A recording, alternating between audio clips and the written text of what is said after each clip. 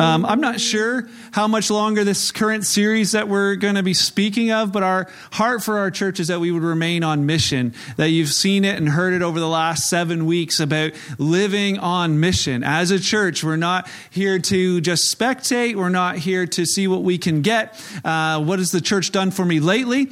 It's to remember what Christ did for us ultimately and to say we're just going to live on mission, on his mission as a gathering. And if you have a chance, go back, listen to the messages you've missed. I'll be away in the next couple of weeks, and so I'm not sure what the fellas are going to be doing, but I know it will be good. It always is. And so we're going to look at this part 2 of last week. Last week was really special. If you weren't here, I'd really encourage you to go on. We had our brother Frank Caprice share his testimony of what the Lord's been doing in his life recently. Grab your Kleenex box. You're going to need it. And then Zach Brown had to follow that up and did a fantastic job as well. And then we began last week with a short portion of this talk today. And so we're going to finish the second part of the 2-part series in a 7-part series. We tracking? Okay. So grab your notepads, because you're going to need to take some notes tonight. Love to encourage you to go home later and just get in his word and allow his word to get into your heart. So today's title is simply this: On Mission, Passing It On. Last week, passing the torch. Tonight, passing it on. Because as we mentioned last week, and you saw it tonight, there's a lot of kids here. And we believe, as the leadership of our church, that one of the great responsibilities we have is for the next generation. We don't take it for granted that we have a number of young people in this place, and we are thrilled to death about it. And so it's a major part of who we see ourselves and see our particular expression of his mission. And we figured it's probably a good idea for all of us to be on that same page. So, this week we saw a number of people out on the street standing up for the next generation, standing outside of schools, marching for the next generation of leaders, of teenagers, of the church, of Jesus followers, and standing against, the gender ideology being pushed on kids in the school system. It's been twisted to make it sound like it was hateful against those who are of the LGBT community, but that was not it at all. That wasn't the mission of what was happening. It was simply that ideology is not meant to be in the school system, and standing for the protection and safety of all children. I thought it was pretty neat. Some of you were there, saw lots of videos of other things. But, as I thought about it, I think it's good for us to stand for the things that we're against, for sure. But there's a much more difficult and much more long-standing thing, is that we need for people that more than just standing for one day, but those who will stand for life, those who will run for their lifetime in that way of running alongside the next generation so we can pass the torch to them. And so tonight we're jumping right into the point. So number 1, if you're taking notes, it's this: it starts with hearts. It starts with hearts. Passing it on starts with hearts. The Old Testament, if you go to Malachi chapter 4, if it's right at the end of the New Testament, if you hit some red letters, you went too far. Just go back a wee little bit. This is the very last word spoken to the nation of Israel, which is what the Old Testament is written to. It was the last word spoken to them by the prophet Malachi, or Malachi if you're Italian. So Malachi says this in Malachi 4. He says in verse 5. If you even just read to the beginning of that chapter, you see that there's a warning of a judgment coming, that the day of the Lord is coming, and that judgment will come on the wickedness in the land. But he says this in verse 5. He says, "Look, I'm sending you the prophet Elijah before the great and dreadful day of the Lord arrives. And his preaching is going to turn the hearts of fathers to the children, and the hearts of children to their fathers. Otherwise, I'll come and I'll strike the land with a curse." And you read this and it's like, there's no amen, there's no the end, there's just that. Just leaves these words lingering. And then it goes silent for 400 years. Didn't hear the voice of the Lord for 400 years. And then all of a sudden, if you begin flipping to the right and just go past Matthew and go just to the first chapter of Luke, a messenger of the Lord comes to this guy named Zechariah in Luke chapter 1. They haven't heard from a prophet. They haven't heard the voice of the Lord in like 400 years. There's been nothing new, nothing fresh. And yet they carried on with what they knew. And there's a guy named Zechariah. He's in the temple. He's ministering to the Lord as they've been commanded to do. And all of a sudden a messenger comes to him and gives him this message that he's going to have a son, even in his old age. And there's a number of things he says about this son. And you would know him as John, who later is John the Baptist. But he's described before he's born in Luke chapter 1. And in verse 17, there's a number of things that he's told that he's going to be and that he's going to do. But in verse 17, he says this. He says, he will be a man with the spirit and power of Elijah. He will prepare the people for the coming of the Lord. He will turn the hearts of fathers to their children. He will cause those who are rebellious to accept the wisdom of the godly. You can imagine Zechariah, who's been like waiting and waiting and waiting. The last thing he's ever heard from the Lord is that there's going to be somebody who comes who's going to turn hearts of fathers to their children, turn hearts of children to their fathers. And all of a sudden the messenger tells him that's going to be your boy. And he knows that something powerful is happening. There's a work of the Lord happening in that moment. And there's a lot more to it than just what we're talking about tonight. And feel free to dig in and study that even further. But something begins with this young boy named John. Something begins with him as he grows up and begins to preach, that he begins turning the hearts of fathers to their children. And you know, that turning of hearts of fathers to their children is more about parenting. If I asked around this room, I'm like, how many dads love your kids? You probably want to put your hand up. You know, I got 2, 3, right? Nobody's like intentionally going to keep their hand out. Even if that's not the answer, they just make sure everyone else thinks it is, right? Like nobody wants to be known as the dad who doesn't love their kids. So you think this, you're like, well, that seems sort of strange that he's like, well, his preaching's going to turn the hearts towards the children. But it's not just about parenting or just about doing something. He's talking about the essence of their being. Their wholeness of themselves is turned towards their children. It's about heart. It's about heart. And just because someone's alive and their heart's beating doesn't mean that they have any heart. We see it, you know, the famous Wizard of Oz, the Tin Woodman in the Wizard of Oz. What's he known for? He has no heart, right? And some of you are like, I don't recognize that. You'll recognize the next guy. He's from the Toronto Maple Leafs, also has the same issue, right? No heart. They play hockey, but I know it's that season again, right? No heart. Our baseball team today, you know, never mind. Okay. Sorry, Gary, you can get me back in a couple weeks. All right. So, but you know, this, at our home the last little while, I've been reading this book called Unbroken. It's a story of Louis Zamperini. I've been reading the youth version to my boys. And Louis Zamperini, if you haven't read about this guy, it is so worth reading. But here's a guy who runs with his whole heart. Most of the time was from the cops until he found out he could run fast. And then he became an Olympian.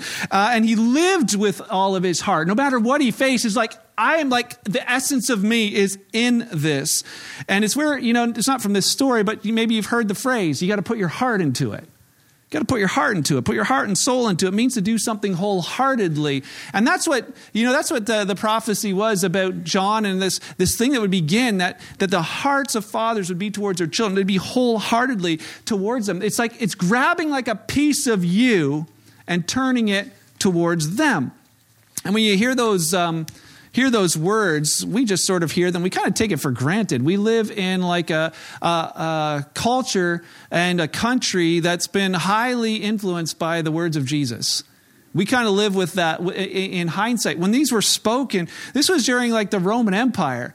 And in the Roman Empire, children were not necessarily, I mean, they were plentiful, but not necessarily valued. They talk about how much like infanticide happened there. A baby was born, didn't like it. Okay, you could just end its life. There was others where it was more of abandonment. It's like you didn't like them. All right, just leave them outside. Maybe somebody will like them.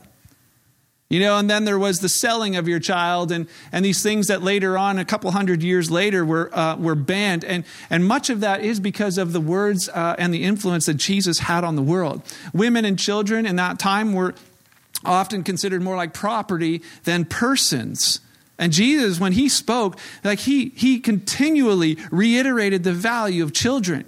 Like he would say shocking things. He'd put a kid in front of a bunch of adults and say, hey, you guys be more like this child. Crazy, crazy things. And we live in a culture that sort of has taken that for granted. I shouldn't say culture. We live in a nation that's taken that for granted. Our culture is going backwards on this issue. But it's a reminder for us today, any of us as Jesus followers, that it still starts with hearts. It's what he's looking at. You know, if you think about history over the centuries, from that time till the recent history, the family was actually the center and chief developer and discipler of children. That's where like everything happened. That's where they were trained, was in their homes. Many families, they just lived on a farm. And if they didn't live on a farm, they lived in a city, but they all kind of lived in the house of their business and their industry. It was all one. There's a book by Nancy Pearcey called Total Truth, and she describes it like this. And we still see it, as you can see in the picture, in the old cities.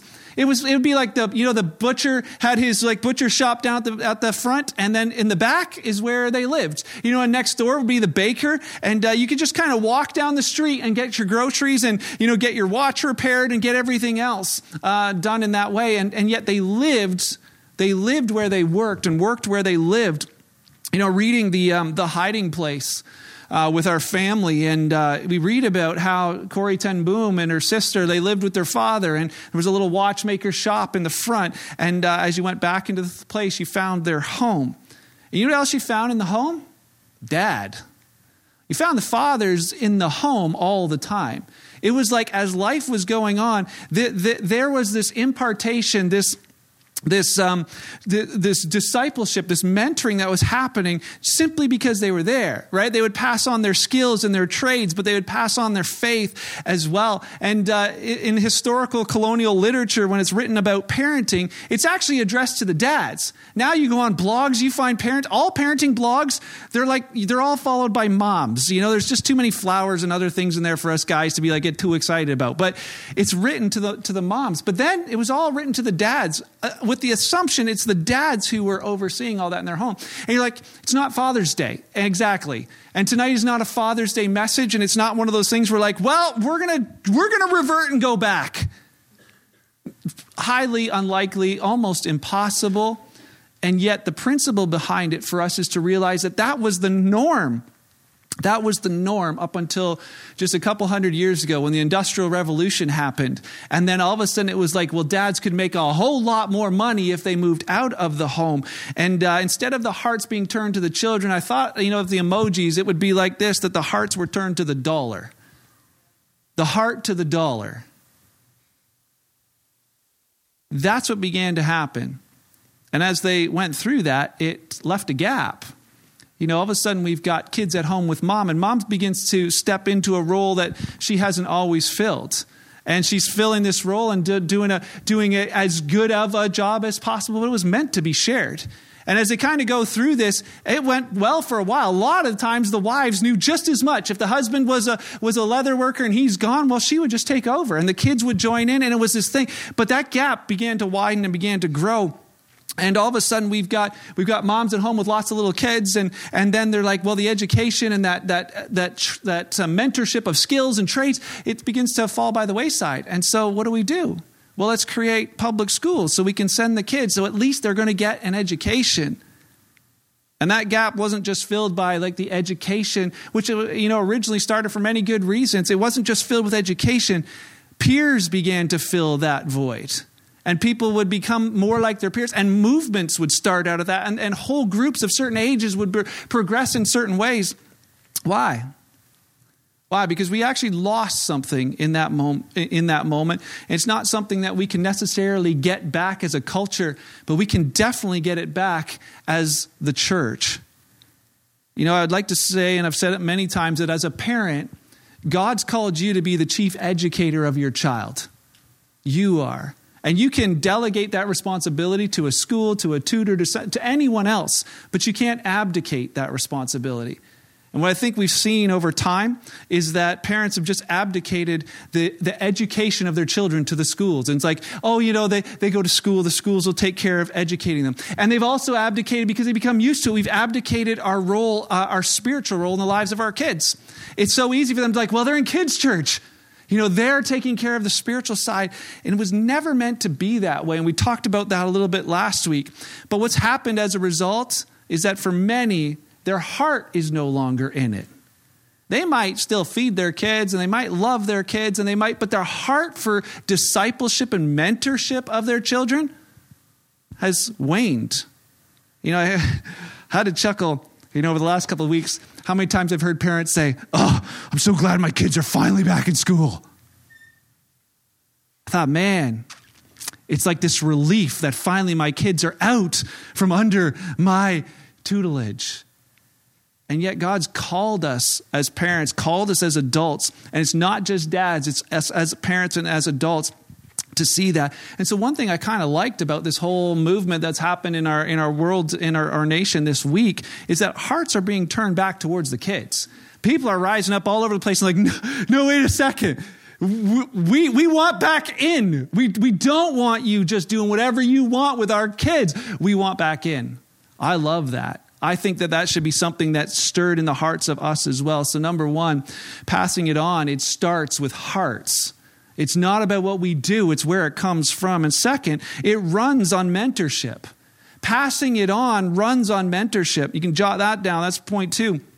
And mentorship is an interesting thing because you don't actually have to be a parent, a biological parent, to mentor. Parenting is about bringing up children, providing for all of their needs, investing in their life. But mentoring is a separate thing. But it's some parents are mentors, but mentors don't necessarily have to be parents. The job of the mentor is advising and training and assisting, passing something that you possess on to someone else. Passing something that you possess, whether that's knowledge, whether that's experience, whether that's wisdom, passing that on to someone else. And you're like, well, what about Scripture? What does Scripture say about this? And it's glad you asked, because we have Scripture that specifically teaches us this. Jot down these 2 things. 2 Timothy 2, verse 2. I'm just going to put them on the screen for you. 2 Timothy 2, verse 2. I'm not, but our media team, amazing media team, will do that. Timothy, and we read this last week, Paul said to Timothy, "Timothy, you've heard me teach things that have been confirmed by many reliable witnesses. Now teach these truths to other trustworthy people who will be able to pass them on to others." And we talked about this last week about how as one passes it on to the next, they have the responsibility to pass it on to the others. It was this mentorship. Stick with them long enough that they get to understand it and they're trustworthy enough. They're trustworthy so they can carry that on. In Titus, we see, in Timothy, we see it to the men. In Titus, we see it to the women. Titus 2, verse 3. Similarly, and he had been speaking to Titus about men as well. And now he says, similarly to women, teach the older women to live in a way that honors God. What a great thought. And you're like, well, what is a life that honors God as an older woman? They said this: they must not slander others or be heavy drinkers. Okay, you can probably check. Instead, they should teach others what is good. Verse 4, these older women must train the younger women to love their husbands and their children, to live wisely and to be pure, to work in their homes, to do good and to be submissive to their husbands. That's a whole nother sermon. Then they will not bring shame on the word of God. Paul is appealing to Titus and saying, Titus, you're not the one who's got to do everything. Recognize the amount of wisdom and mentorship that you have just all around you. Call on them to pass it on to the next generation. Call on these women to live lives that honor the Lord by passing this on to other women. And, we see that all throughout Scripture. We see this over and over and over again, where there was many, many people. Maybe we'll just do a little pop quiz and see. This intentional mentorship that you see the fruit in the life of the second person. If we have the life of Jacob, I'll give you these ones for free, but the life of Jacob, the influence is his father Isaac. And the influence is his father Abraham. And it's mentioned over and over and over, the God of Abraham, Isaac, and Jacob. Abraham, Isaac, and Jacob. There was this influence in how they lived out a life of faith because of the one who had gone before them. But that's, fathers, we get that. But what about the rest? Anybody know who Ruth had in her life that helped her live out her life for the Lord? Good job, Naomi, her mother-in-law. Fellas. Enough said. How about Esther? Yeah, Uncle Mordecai. I love that name. Somebody bring it back. Uncle Mordecai was there to help Esther and said, he's famous for those words that maybe you came to the kingdom for such a time as this. Esther, I know you're just, my niece, but God, I see God on your life. And yes, this is a big step to take, but take it because you got him on your side and Uncle Mordecai backing you up. Man, we need some Uncle Mordecais in our kids' lives. Then what about Joshua? You got it. Moses in leadership saying, Joshua, you're going to be a leader. I've been there. I've done some things. Let me pour out into you what I know. What about Elisha? It's the easy one. Elijah, you're right. Saying, hey, in ministry, let me show you what I've done. Come under my mantle. And it's, you read the story, you see how he just asked, like, Lord, give me a double portion of his mantle. And you see that. And then some of these ones are a little trickier, but John Mark, anybody know who John Mark? So when people are like, not going to shout it out maybe. Do you know who his cousin was? Hey, I love these people. Study their Bibles. Barnabas, the son of encouragement. It was like when Paul said, Mark is useless. We're not taking him anywhere anymore. Barnabas is like, no, hold on. There's some good qualities in him still. And Paul's like, I don't see it. See you later. And Barnabas is like, okay, I'm going to go find him. And he found John Mark and he took him under his wing. And we're so grateful for that because guess who wrote the book of Mark? John Mark, yes. And then Timothy and Titus, who did they have?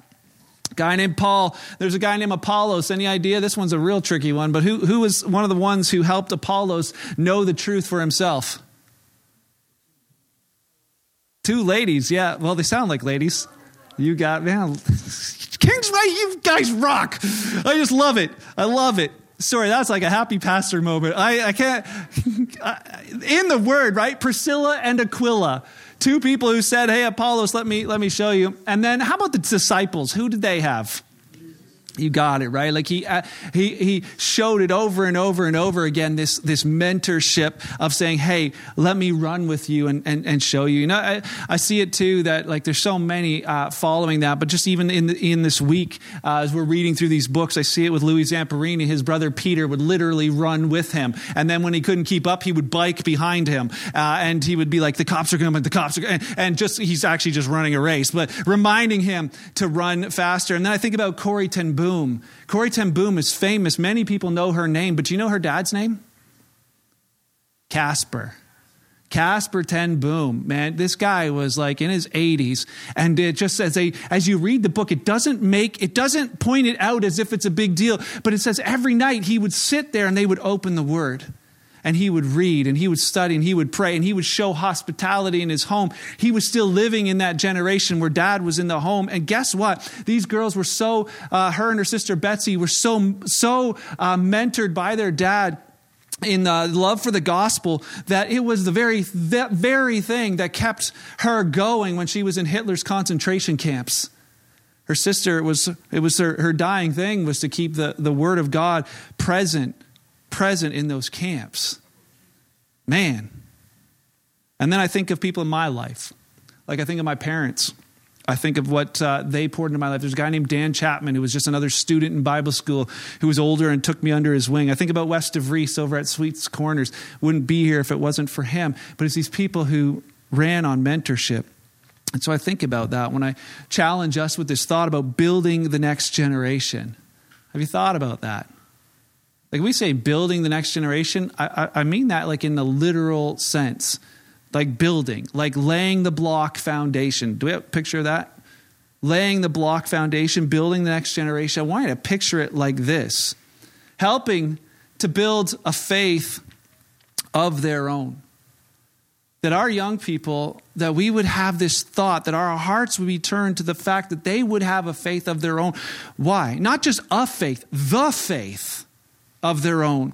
This week, maybe it was this week, last week, Zach and I went out and met with a bunch of other pastors, and the talk around the table was, hey, fellas, you guys have any insight on people deconstructing their faith? It's a big thing right now.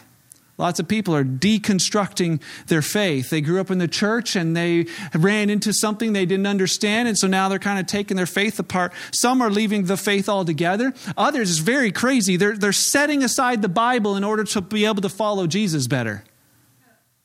Yeah, I know. But that's happening. That's happening all around us. It's not a rare thing. There's so many people going through this deconstruction, and there's websites and all kinds of stuff to help people, support groups walking through this. You were burned by church, now we deconstruct. My question is this: have we considered as a church about building the next generation, or helping them build a faith that doesn't need to be deconstructed later? It's in how that building happens. If you think about it, it requires us not just teaching them what to think, but how to think. Not just in our kids' ministries that we're just saying, oh, hey, the answer is always Jesus. The trick question, right? What's gray, furry, and lives in a tree and eats nuts? Exactly. It's always Jesus. It doesn't matter what the question is. Too many people grew up in Sunday school and kids ministry and youth group and junior youth where that was what they had. They were given information and taught how to think, but they weren't given transformation or pursuit of Christ and the inspiration that he brings. And that's what I think to stir up in our hearts as we see these young people. We don't want them just to have information about God. We want them to be transformed by him, to experience him here. That they would truly build their life on the rock. Why? Because when the storms of life come, and they will come in their lives, they would be prepared to stand firm. Just write Luke chapter 6. For the sake of time, we're not going to go through it tonight. Luke chapter 6, 46 to 49. It's a famous story. Talks about the two men who built their house on the sand and built their house on the rock. One of them survives. We all know it to be the one who built his house on the rock. But what was it? It was simply those who heard and followed Jesus. We don't want to just have stuff where people heard, but that they would follow. You got guys like Solomon who just encouraged his children to follow after God, to pursue God at a young age. If you look at the first 7 chapters, I encourage you to do this. Go home, just look at the first 7 chapters of Proverbs and underline all the places where he's like, my child or my son. And you'll find out in every one of these chapters, he says things like this: my son, listen to my correction. My child, treasure my commands. Never forget what I taught you. Pursue wisdom. Don't get into debt. Follow my advice. He's like begging them. And I think that's where we need to be in that spot too, of just continually encouraging that, putting the precepts of the Lord into their hearts and into their minds. And we get to this point of the message tonight, and some parents may say, some adults may say, well, we did that with our kids, but it didn't turn out that way. We did that with our kids. We honestly did that to the best of our ability, and now they're not serving the Lord. And I want to take the last part of this tonight to share it this way, that it goes both ways. If you're a young person here tonight, it rests on you as well. That the whole idea of mentorship and passing it on is not just about parents. And maybe you're like sitting here like, yeah, let my parents have it. Just keep preaching at them. And you're thinking about Chuck E. Cheese or something else. It's time to come back, because this next part is just for you. Just for you. The first part is just focused on the one passing the baton, but there's 2 people in that exchange. When those runners pass the baton, there's somebody who has to take it. This year, it's amazing at how many people drop the baton in these races. Just Google it. There are all kinds of them. But the one that I found this earlier was in Duke University, the women's 4x100. They were again, favored to win it all. And every single of the transfers went perfectly fine. And the last girl, her name's Megan McGinnis, she was running the last leg of the race and just about there and really close to another person. And they collided a little bit, nothing big, but she dropped the baton a few feet from the end of the race. And as she ran across, she thought she had carried it across, and so she didn't go back to pick it up, allowing every other team to run by her, and then realizing in the replay that she had cost her team. And it's a big deal for them, because here's sponsorships and here's all of these things that are on the line for these young women. But that's all it took. Right? It actually doesn't matter how well we pass the baton to the next generation. Rests on our younger people as well today to say, you know what? Yeah, you're right. I'm going to need to carry this as well. You play a major part. And it doesn't, I hope our kids ministry kids, and they realize that as they're getting older, that they play a major part in the mission and vision of Kingsway Church, of Christ and his church, that he desires, as we learned earlier, not just to turn the hearts, the wholehearted parents towards the kids. He desires to turn the hearts of the kids wholeheartedly to the fathers. Man, we need the Lord to do that in our teens. We need the Lord to do that. Maybe I'll just turn my thing and just preach to these guys right here. Can I say the words of Solomon to you guys in Proverbs chapter 4? Jot these ones down, especially you here in the front. Matthew 4, verse 4, I'm not kidding. Solomon says this, he's like, my father taught me, take my words to heart. Follow my commands, you'll live. Get wisdom, develop good judgment. Don't forget my words. Don't turn away from them. Don't turn your back on wisdom, for she will protect you. Love her, she'll guard you. And then verse 7, getting wisdom is the wisest thing you can do. And whatever else you do, develop good judgment. Man, as parents, we're all like, yes, we agree. Solomon, tell my kid, wisdom is the wisest thing that they could get, and knowledge and good judgment. Can I tell you where you'll find it? You're going to find it in another person. In another person. You think in Proverbs 13, verse 20, Solomon writes this. He says, walk with the wise, you become wise. You associate with fools, you get in trouble. He doesn't say when you hang out with fools, you become foolish. You just get in trouble. You usually just are too close to their stupid things and you get, blamed for it.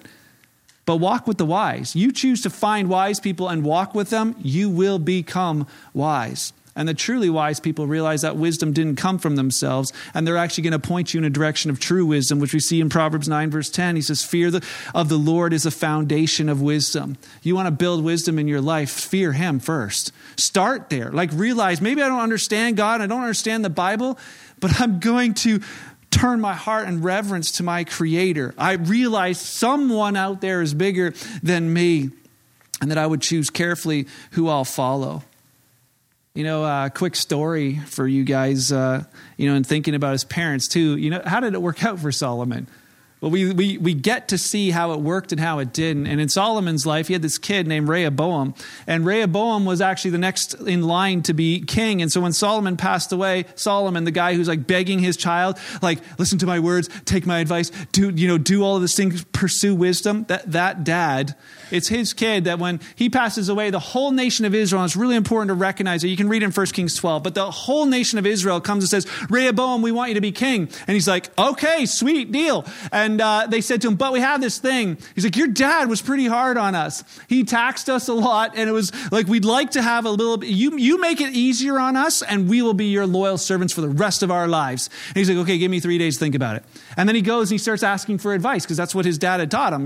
There's wisdom's found in a multitude of counselors. And he goes to his dad's counselors, his dad's guys who are wise. He says, hey, what do you guys think I should do? And they're like, do what those people say, man. They will follow you. You need their loyalty. And he's like, okay, thanks. And then he goes to his buddies. He's like, hey, fellas, what do you guys think we should do? And they're like, yeah, exactly. Oh, man, you know what? Here's what I would tell them. Tell them, I got more anger in my pinky finger than my dad's waist. You thought he was hard. I'm going to whip you with, scorpions. And they're like, yeah, good call. Let's go do that. And so he goes, and you can read it. That's really in there. And Rehoboam's like, he goes to the people and so what's your answer? And he's like, yeah, my little pinky finger is bigger than my dad's waist. You guys thought it was hard. I'm taxing you double. And guess what happened? 10 out of 12 of the tribes said, see you later. And it says in the end, in verse 17 and further, all he had left was one tribe. It's all he had left was one tribe. Why? Didn't pursue wisdom, didn't pursue the Lord, didn't do everything, and it caught up with him. Junior youth this week, we're studying the life of Josiah, another 8-year-old kid who gets thrown into the place of being king. And what does he do? He said, God, I got to know you. I want to know you. And he decided he would seek the Lord from the age of 16. They didn't even have this. It was lost. But then when it was finally found and it was read to him, he's like, Lord, I haven't done this, and tore his garments and said, I'm going to follow after you. Think of these words, Ecclesiastes, Solomon just writes, remember the Lord, remember your Creator in the days of your youth. Frank mentioned a song last week. There's a new name written in glory. And I was like, I got to listen to this song. It's sweet. If you haven't heard it, man, play it. It is great. But there's a line in there that says, I've met the author of my story and he's mine. Man, we need across this room, we need to truly meet the author of our story. Every single person should. And then same with our kids, that they would meet the author of their story. Because it's so important for them to realize they're part of the mentorship cycle, that they would pass on what's been passed on to them. I'm going to ask our ushers if you guys can grab the communion elements and just begin handing those out. I thought of just this with, a picture of it this week when I saw my daughter. She's been playing piano, taking piano lessons for years. And then over the past month or so, all of a sudden she started teaching these little tiny, I'm sorry, I shouldn't say the little tiny kids. They're your kids, some of you. But these cute little kids. And I thought, man, that's where I see. Here she is. She's still learning from her teacher, but she's realizing I don't have to learn it all to begin teaching some others. And man, I pray that over us. That you're like, man, what do I do? Like, I don't know if I know enough. That is the lamest excuse from the enemy I ever heard. Where people are like, I can't be a part of ministering to kids or whatever because I don't know enough. It isn't about you. It's about us pointing to him. Just realizing, man, I know a little bit. I know there's a Jesus. Good, you're qualified. Amen. Yes. You know why? Because you're like, I have to teach children? Oh man, dear Lord, I better learn something. It's true, isn't it? It's so much. Some of you, they think, oh, they're really trying to get, kids ministry slaves. No, we're not. Some think that way. We're saying, hey, we know that as you begin to step into the cycle of mentorship, you grow, they grow, you grow, they grow. And you don't have to wait until you're older either. Look at 1 Timothy. Paul says to Timothy, he's like, hey, man, you're young. Do it now. Be an example now to the church. Be an example now. And so as we get ready for communion, I want to just finish with these thoughts. Because, we've said it many times and we say it again because we want you to remember it. All you have to do is empty your cup. Not this one, please don't. But all you have to do is empty your cup. What has he put in you? What skills, what trades, what things do you know that you could pass on to someone else? And I say start there because out of that you build relationship that you might have the opportunity to also pass on what he's done here. And if you're comfortable with the fact of just simply talking about Christ with others, do it. You're not responsible for what you don't have, but you are responsible for what you do have. And mentorship's more than just passing on the skills and trades. It's passing on the things of the Spirit as well.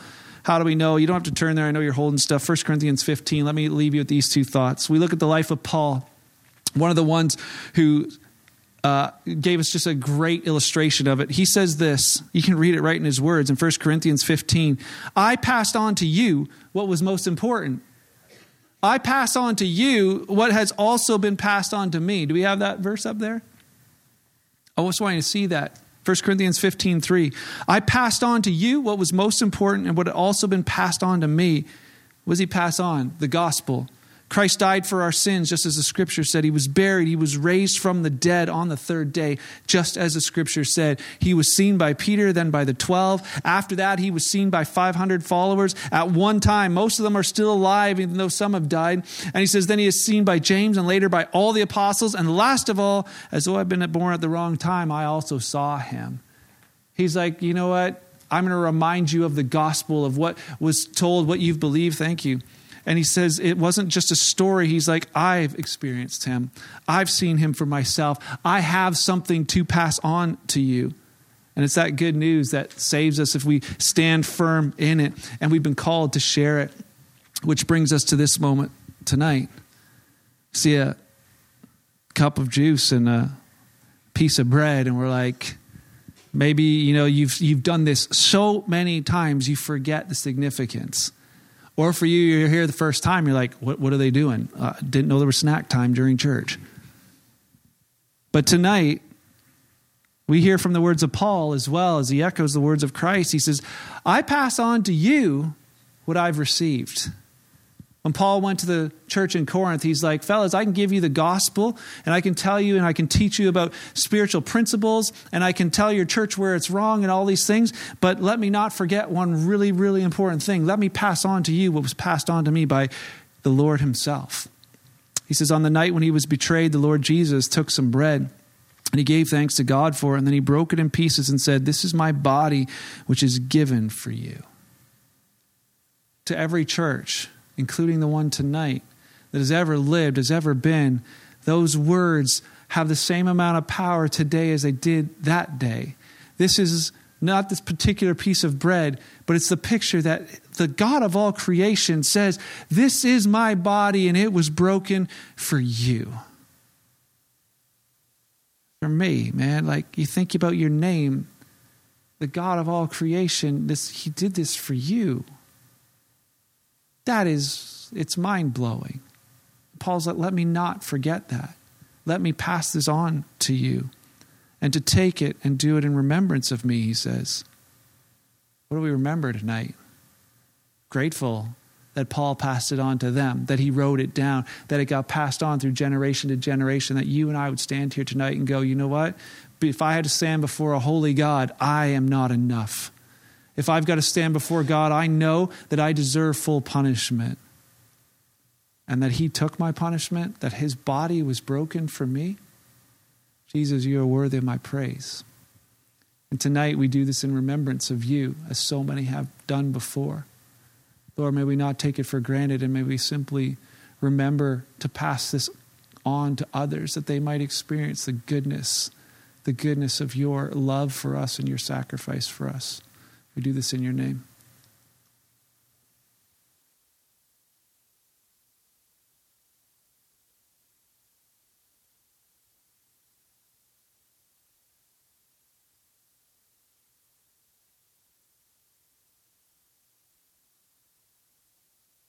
Paul goes on to say, in the same way, he took a cup of wine after supper, saying, this cup's a new covenant between God and his people. It's an agreement confirmed with his blood. Do this in remembrance of me as often as you drink it, because every time you eat this bread and drink this cup, you announce the Lord's death until he comes again. His blood was a requirement for our sin, and he willingly poured it out for us. It seems foolish to think that could wash every human clean. And he says, yeah, it is. It seems foolishness to those who are perishing, but to those of us who know that we're saved, man, it's the power of God. It is the power of God. We said, I think, Zach, man, when you read that tonight, that it's what he's done for us in Colossians.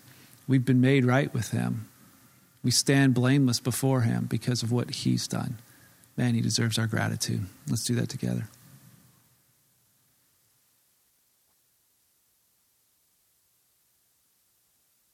Lord, thank you that as we do what you've commanded and called us to do, that we become aware of your very presence. Lord, as we take these emblems into our own bodies, we remember that you truly live within us. Lord, may we as your temple, may we as your church radiate you to our world around us. Father, as we feel challenged, that our hearts might be wholeheartedly towards the next generation, that they might know you, that they may pursue the faith for themselves. Father, I pray tonight, Lord, I pray that you would stir it inside each and every one of us, that we would be united in this and remain on mission for you. Thank you for the gospel passed down to us. Thank you for the good news. We're grateful for it tonight. And Lord Jesus, I pray that above all you would be praised, glorified, thanked with the gratitude that's due your name for what you've done for us. Lord Jesus, we love you. I'm grateful for this time together. Pray this in your name. Amen.